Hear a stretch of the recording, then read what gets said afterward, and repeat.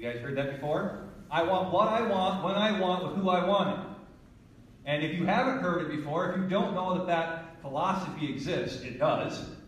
And just ask maybe your neighbor, your spouse, or your kids if they pick that up from school. Now, we are not knuckle-dragging troglodytes here in this country, so we put a little sophistication in it, and we say, I want what I want, when I want, with who I want it, as long as no one gets hurt. Now, you're familiar with that, right? And how do we know if it seems like this, the second we walk out the doors from a church body or from our home groups, we walk into this world that believes this? How do I know if it's not seeping in?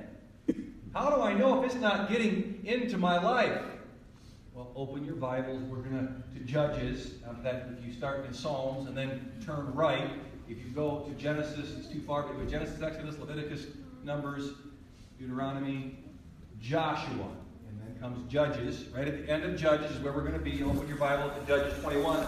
We're going to go from 19 to 21, but I'm going to read to you in a minute from there in chapter 21 of Judges. Now here's what you need to know. I told this to the students. You don't need to know this. I guess I'm sharing this with you. The students here at Wellspring are about a month and a half ahead of the same message they walked through about how to deal with that mindset. Because it's dripping everywhere. At least when I look out at this world, that's the philosophy I see people doing. And so, if you walked out and asked them today, they might be a little smarter than you, but you can catch up. I have faith in you. But these are the things that we talk about in student ministry. To use a metaphor of a sport I know nothing about, we're going hard to the hole. Okay? We're not just taking soft layups. We go after it. And so we're going to do that this morning. That's part of the reason why I come down from the stage, because this isn't an easy, Judges 19 through 21 is not an easy topic. But before we get into it, let's pray. Father, you are good. And there are a lot of signals and a lot of things that I can say that might confuse your word. Because it does seem a little heavy. But Father, I pray you give hearts of understanding and give me the words to say that are on the page that I've written, that they would be understood clearly, and that I wouldn't have a malice heart in sharing, that we do this for your glory, because we love you and because we want our lives to reflect who you are. We are your humans. We are your creation. And we dive into your word this morning, but to get a glimpse of how we can better worship you. I ask and pray for your blessing this morning. In Jesus' name, amen. Well, let's catch up to where we are in the book of Judges. So Judges it covers about 330 years. So Joshua, the book just before, he brings the Israelites into the promised land. He gets them tucked into bed, and then he dies and goes off the scene. To which you're left with this period of 330 years of Judges before King Saul comes on the scene. So what Israel was set up to be once they got in the land was a nation ruled by law. Now, some of you civics, maybe you're a civics professor or you're a civics teacher, you know that that's what the United States was set up to be. A nation ruled by law. We don't have a king. We're ruled by law. And so, I think it's interesting that we find out of the book of Judges, I think there's some direct application that we can get that can help us worship our king. We're a land ruled by law. They were a land ruled by law. We're not the first experiment in that. And they ran into what we run into, what we see, and that is people abandoning God's law because we don't, because they don't like being told what to do. Right? You get enough of this, I want what I want, when I want it, with who I want it, and eventually you get this attitude of, well, you're not telling me what to do. And that's where they were, and we're going to look at that this morning. Why don't you read with me verse 23 in chapter 21. You don't have to read it out loud. You can just follow along. And the people of Benjamin did so. They did so what? They had a command given to them by the rest of the Israelites to do something. Now we're going to get into that here in a minute about what they were told to do. And they took their wives according to their number from the dancers whom they carried off. I started with this verse just because it's a little spicy, and I wanted you to be excited about what you're going to hear in church today. So, they went and returned to their inheritance, and the result, and rebuilt the towns and lived in them. And the people of Israel departed from there at that time, every man to his tribe and family. And they went out from there, every man to his inheritance. In those days there was no king in Israel. Everyone did what was right in his own eyes. And that's a problem, isn't it? Everyone doing what's right in their own eyes. Isn't that what we have? Isn't that what we look out and see? And the danger is, if we're living in this kind of cesspool, how do we make sure that it's not seeping in? And what's one of the things that you'll hear, that you'll maybe see yourself say, is this little phrase right here. Things went a little too far, but no one got hurt. Right? If you've ever said that, things went a little too far, but no one got hurt. If you've said that, maybe it was just a cliche for you and there was no real danger. I mean, maybe you're a guy over 40 and you tried a diving board once. You made this statement. Right? Things went a little too far, but no one got hurt. Right? But when you start using those phrases for spiritual things and for important things, then there's a danger. But the idea is it's out there in the culture. And when you say it, like just a warning bell will go off. Because we're going to see it right here in this verse about what happens. So, let me paraphrase for you what happens in Judges 19. So there's a Levite. Now, who are the Levites? The Levites are essentially the preachers of Israel. Right? That was their job, to be preachers. And it says that they had a concubine. Now, what's a concubine? Well, it's a little bit more serious than friends with benefits. But they're stealing it from the Canaanites, because that's what they had. So you can have a wife, and then you can have this concubine. And this guy had a concubine. A preacher had a concubine. So here's the first rule. If your preacher gets a concubine, he's going off the deep end. Okay? That's the first thing to learn. But it gets worse here. So he has a concubine. They have a lover's quarrel. I mean, you can imagine, right? Two women under the same house with the same guy. There's a fight. And she says, you know what? I'm mad. I'm fed up. I'm leaving. I don't know why a woman would put herself purposely in this fight. Like, at any point, any part of the world, any epic. Like, why would a lady... She did. She just said, you know what? I'm leaving. So she leaves, and she goes where she's from, which is Bethlehem in Judah. So, up here is Ephraim, where this Levite is, this preacher. In the middle is Benjamin. That's going to become an important part of the story in a little bit. And then, south of there is where she's from in Judah. And she says, that's it, I'm out of here, I'm done. I'm fed up. So he says, well, fine, go. I don't want anything to do with you. Well, after 4 months, he kind of gets an itch. He says, you know what, I kind of want my old woman back. And so he makes the trip down through Benjamin, down to Benjamin, Judah, and he meets his father-in-law. The text says father-in-law, but this is not really legal. This is something that the Israelites weren't supposed to do, that they stole from the Canaanites. So he gets down there, he meets this guy, and this guy, he says, yeah, you can have her back, but what I really want is a drinking buddy. So, since you're here today, let's get, we're going to have some drinks tonight. So they start drinking, they get drunk, he wakes up the next morning, and if you've ever had that kind of lifestyle, you know there's a hangover if you drink enough. And so he's hungover until about noon, and he can't leave. Guys, I'm not making this up. You should read your Bibles. Okay? He's hungover. And at noon or so, he says, you know what, I can't go home now because I don't want to stop in Benjamin. Because Benjamin, there are a bunch of meetings, and I'm not going there. I want to wake up in the morning so I can just walk through there and get back to Ephraim, to my people. Well, that happens the first night. Well, because he woke up at noon, he said, well, I can't go tonight, so I'll stay another night. Well, his father-in-law does the same thing to him, so he gets drunk that night. And then he wakes up the next day with a hangover. This goes on for 5 days. And I don't know, getting drunk, having a hangover, going, I can't go home. And here's what you need to know. A Levite, if he's a preacher, he's going to feel the pressure of Sunday. Right? So at some point, he's got to prepare a sermon and he's got to preach. He's thinking, I got to get home. 5 days is enough. I am leaving. Noon, he says, you know what? Enough's enough. I'm going back. So he sets out, but it's too late, and he has to stop in this place called Benjamin. Now, here's what you need to know about Benjamin. They don't like outsiders. And but the thing that you did in that time is they didn't have hotels. You would just come. You would stay at like the city well or some central place in the city. You'd stay there, and then people from the surrounding community would see you, and they would say, "Hey, come over." That was hospitality. You come over to my house. I'll put you up for the night, and that's how they did it back in that day. But no one was making eye contact with him. No one wanted him at their house.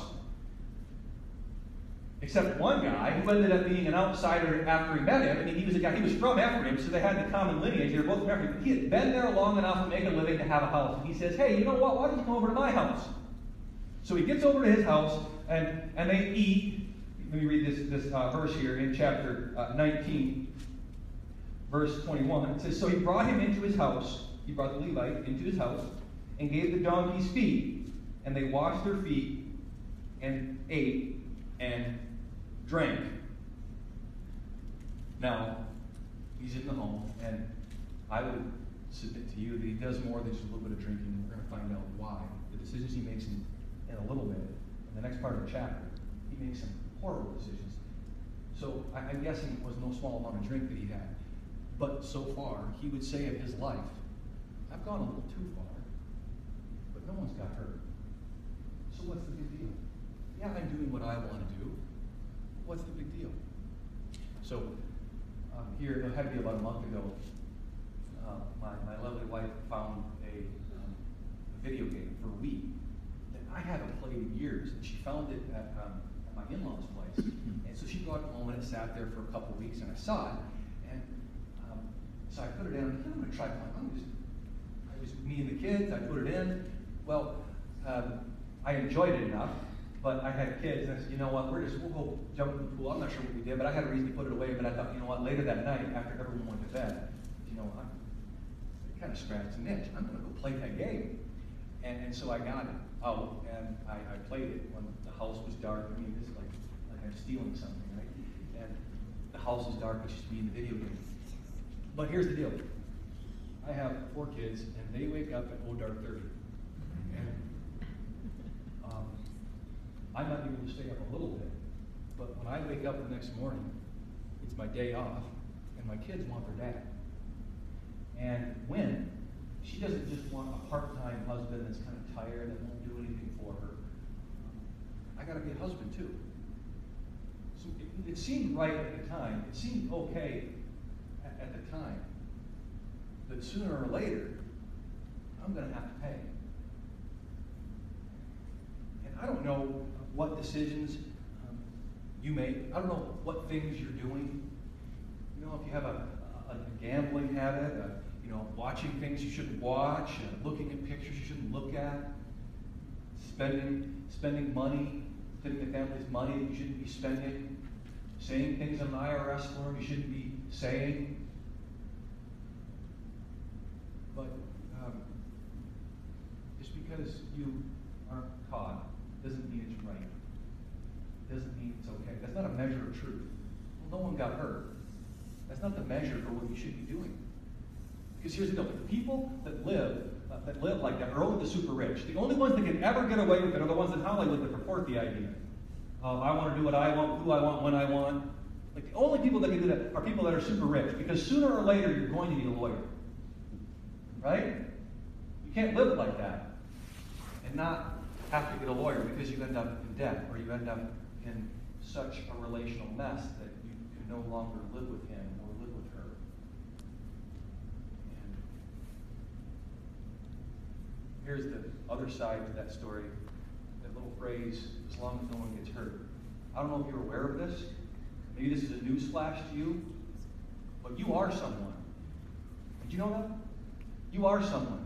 And when you make decisions saying, this is what I want to do, when I want to do it, with who I want to do it with, you are training yourself to think and act and be a certain way, and to think about you, and to say that you're self-important, and to say that my feelings and my passions, those are the most important thing.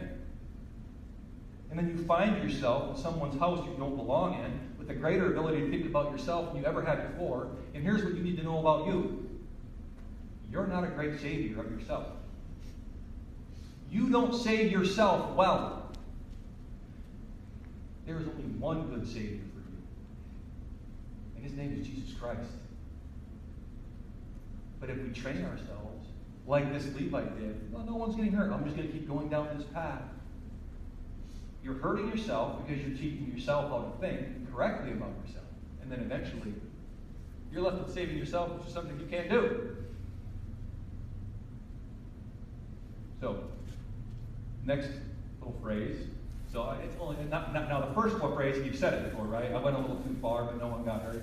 That's a marker of maybe, hey, I'm embracing this cultural idea. Here's the next one. You ask the question, what would you do? Now, to be fair, it's not just that you ask the question, what would you do? It's how and when you ask the question that's super important, okay? Because as we're going to find out, I think it's good, and you would say, maybe not in this passage, we don't see it, but I think it's good to search out wisdom at certain points in your life. Right? When you have a hard decision to make, it's good to seek wisdom, but that's not what this question is getting at. Let's look, let me paraphrase for you real quick, verse 22 through 30. So this guy, who's been living the life of a beer commercial so far, right? His glass is always full, the girls are around him, he's always happy, nothing goes wrong, he gets in a little trouble, but he's always out of it. That's how he's been. But now, he finds himself in Benjamin. Now here's what you need to understand. Around the world, the biggest thing is not race. We make a big deal about race in this country, but that by far, worldwide, that's just a United States phenomenon. The biggest thing in the world is tribe. Like people hate each other because of their tribe, not the color of their skin. That's just us Americans who invented to hate because of the color of their skin. Typically it's tribe. Why do I say that? Because this guy is a Levite who is from Ephraim, and he's in Benjamin. He is the only black guy at a KKK meeting. He's hated. And not only that, but the people there saw who he left with. Right? So the guys at the local pub, they were over there and they said, I saw who you went home with, and we don't like outsiders, so we know where he lives.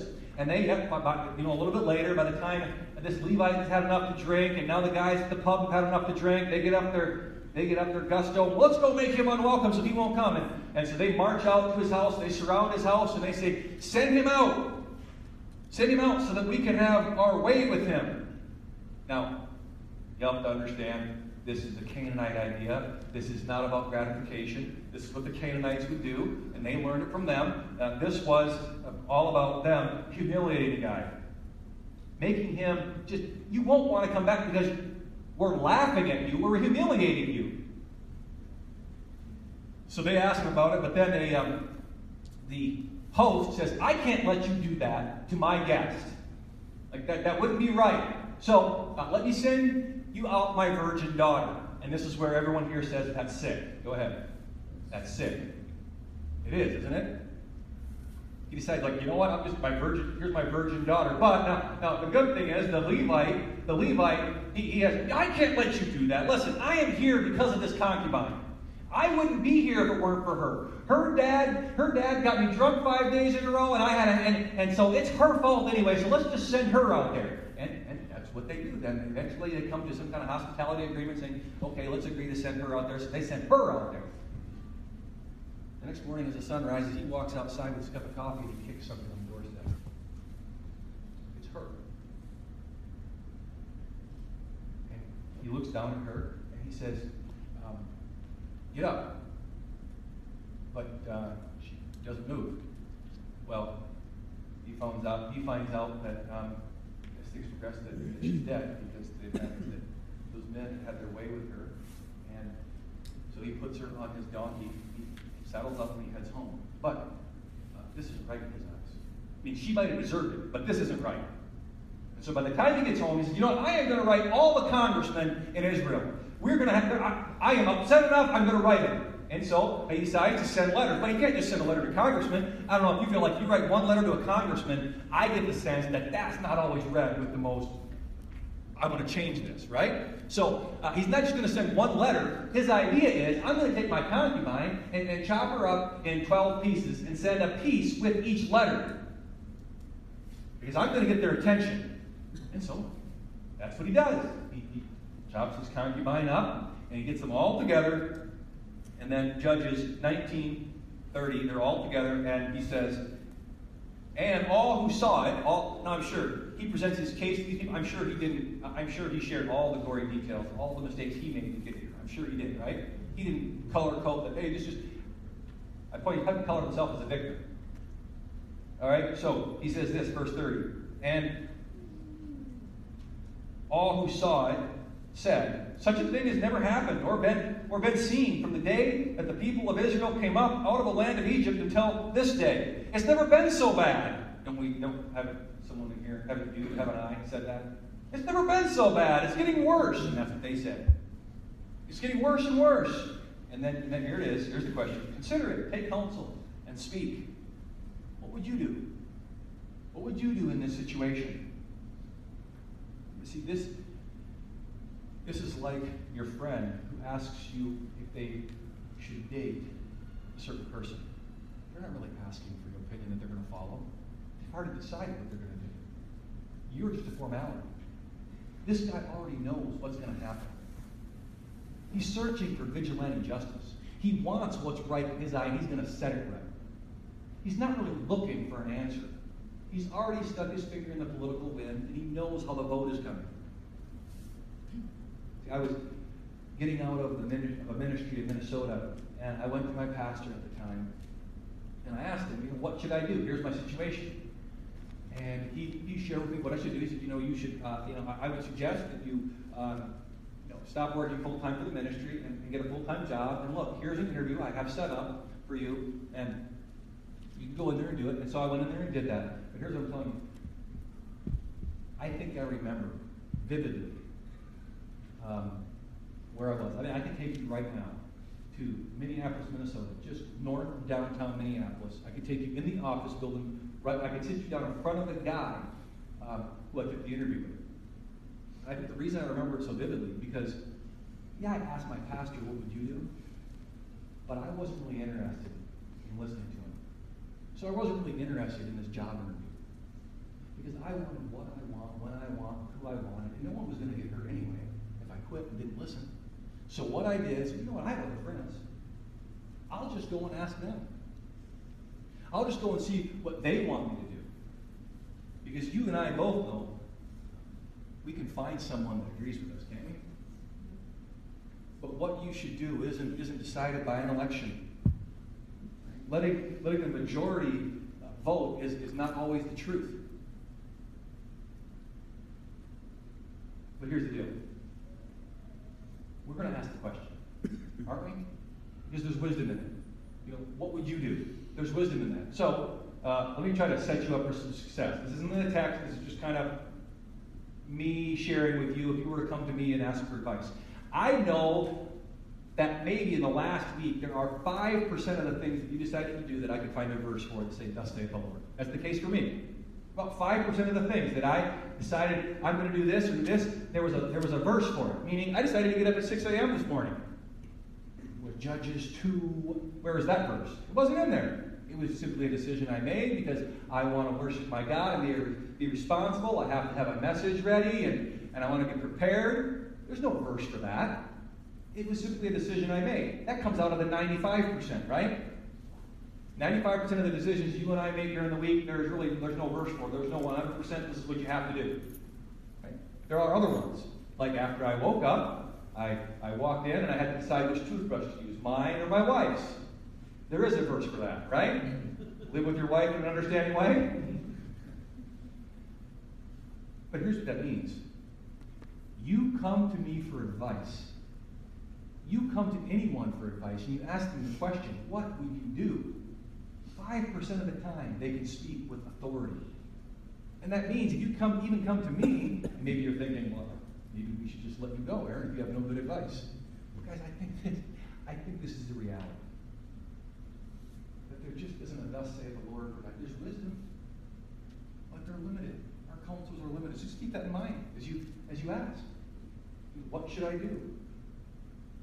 And look, when you ask the question, look for wisdom. Don't look to hear what your itching ears want to hear. Look for wisdom. Right? So everyone put your hands up. If I ask for one person to raise their hand, like no one raises their hand. So everyone's going to have you're going to give me the answer by how you lower your hand, all right? So, all right. Do you want someone, if you go and ask the question, what should I do? Do you want someone to tell you what you want to hear? There's your opportunity to put it down. Or would you rather hear what you need to hear? Now everyone can put their hands down. Now here's the deal. That means that this week, if I have something to share with you, you're going to hear it. Because you just said, if you want to hear not what I want to hear, but what I need to hear. All right? And if I have some word from God, I get to step into you this week. Are you excited about that? No. Here's the idea, guys. Look for wisdom. And not just what you want to hear. Because that is super dangerous. That puts you on that path towards getting what you want when you want it. So the next one is the next thought that comes to you, if you've embraced this culture at all, is that was way too far. There comes a point when Christians can say about the decisions they made, about the things they did, that was way, way too far. That's what happens with the Israelites. Chapter 20, 400,000 of them got together. They said, let's wage war. We're gonna end this thing, and we're going to surround the city and ask them to send out the guilty men. And so that's what they do. But the Benjaminites, they're like, well, you don't get to discipline our children. Those are our children. I mean, if you were a parent and you had a child and someone else walked up to you on the street and said, let us discipline your child, you'd say no. And that's exactly what the Benjaminites do. And so they said, you're not going to. So they did an army up. Now there's 400,000 of them. And here's the thing, even though it's just one tribe against 11, they actually win the first day's battle. And so then they're not going to go away because the 11 tribes, they know they're right. I mean, they know that what they did was wrong, that what the Benjaminites did was wrong, and they're not giving up their guys, so they're going to come back at them again the next day. They come back at them again the next day, and guess what? They lose again. Now they're really angry. Now when they win, they not only, they do win, by the way. On the third day, they win that battle, and they just go on a march. And they burn, and they wreck everything. Look at the end of chapter 20. Verse 48. And the men of Israel turned back against the people of Benjamin, and struck them with the edge of the sword, the city, men, and beasts, and all that they found. And all the towns that they found, they set fire on. They were committing genocide because they were angry. We're going to end this thing, and we're going to get even for every scratch, every thought that you've ever had against us. But they know, at the end, that they went way too far. Look at verse 2 of chapter 21. And the people came to Bethel and sat there till evening before God, and they lifted up their voices and wept bitterly. They knew they went way too far. Now, here's the deal this morning with you and I. I can't tell if you're going way too far. I can't tell if you're spending way too much time on the internet. I can't tell if you're spending way too much time on the golf course.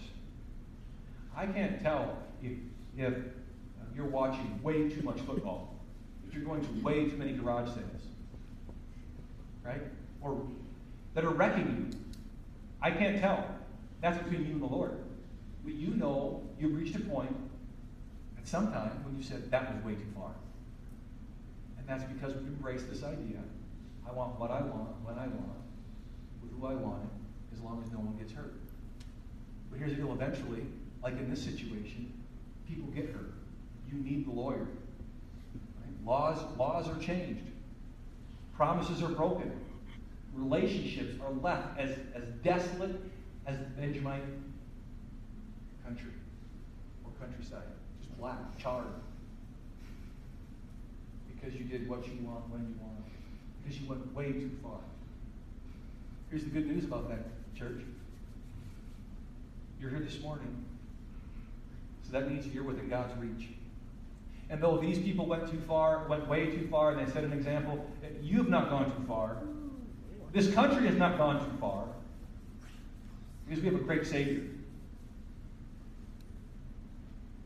Next one, and this is a little more dangerous. You get to the point where you've said, or you've seen, or maybe you don't even know. That's what becomes so hard about this. Nothing is right. You do what's right in your eye for so long, and nothing is right. And sometimes you don't even know it. Let me tell you the story here, chapter 21. So they are feeling bad, and verse 3 of chapter 21, and they said, "O Lord, the God of Israel, why has this happened in Israel?" First of all, they're not really going before God. Right? They're just showing up for church. Right? These people could be sitting next to you in church. Right? Because they're crying out to God, "Oh, we're Christians. Oh, we're God's people." Why has this happened in Israel that today there should be one tribe lacking in Israel? Why did we commit genocide? Why did I lose another spouse? It's God's fault that I can't keep a wife. It's God's fault that I can't keep good friends.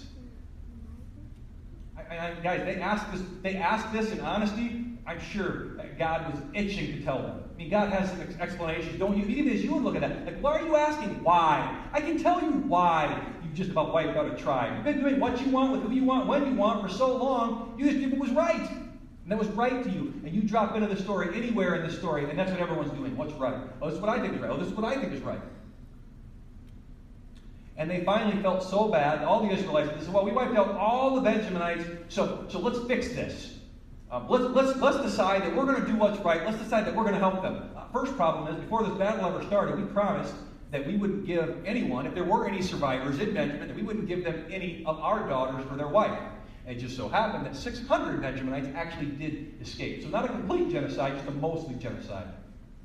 But we can't give them our daughters, but we don't want them to be wiped out completely off the face of the earth, so let's get them some daughters. I know, there was this one little tribe called Jabesh Gilead, and they weren't up for what we were doing. We said, let's wipe them off the map, and they said, I'm not going to be a part of it. So because they stood up for righteousness, why don't you go over there and kill all their wives, all the men, and just take their virgins, and you 600 Benjaminites can have a spouse now. Almost as sick as the first idea. But that was their plan. Well, they did that, but they only got 400 wives.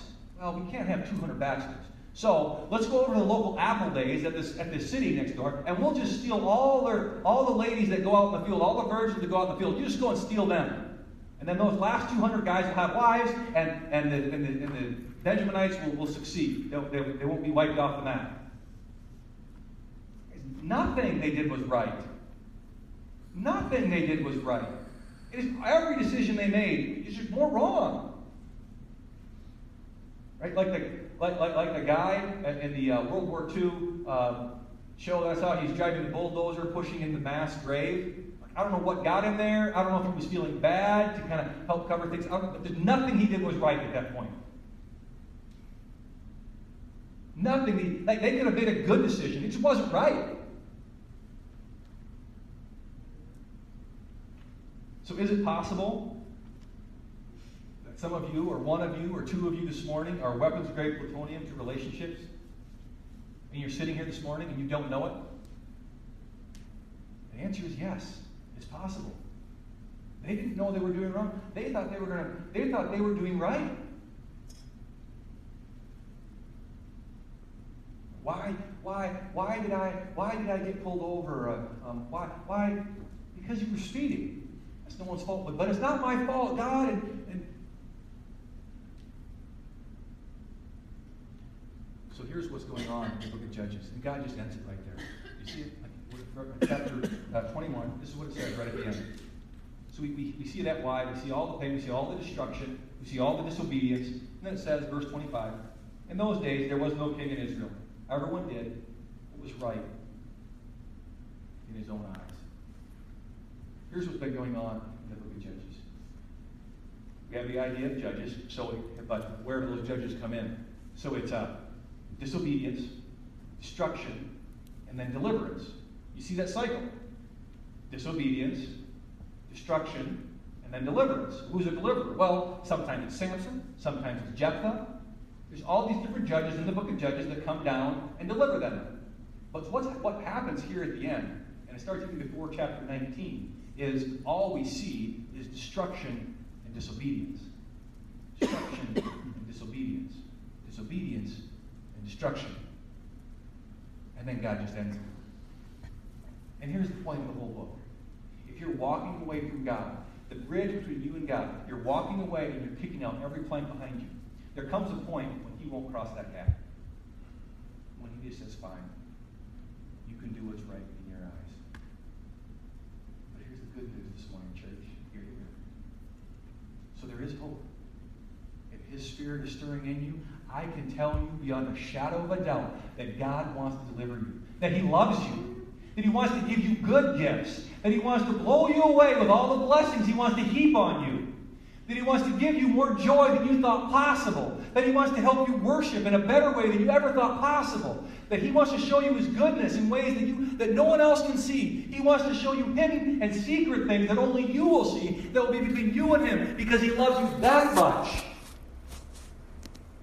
If all we'll do is bend the knee and say, forgive me. That's the answer for not just us this morning, but this whole world. So we can't lose hope for our country, right? So we can't lose hope for you or for your friend. Let's pray.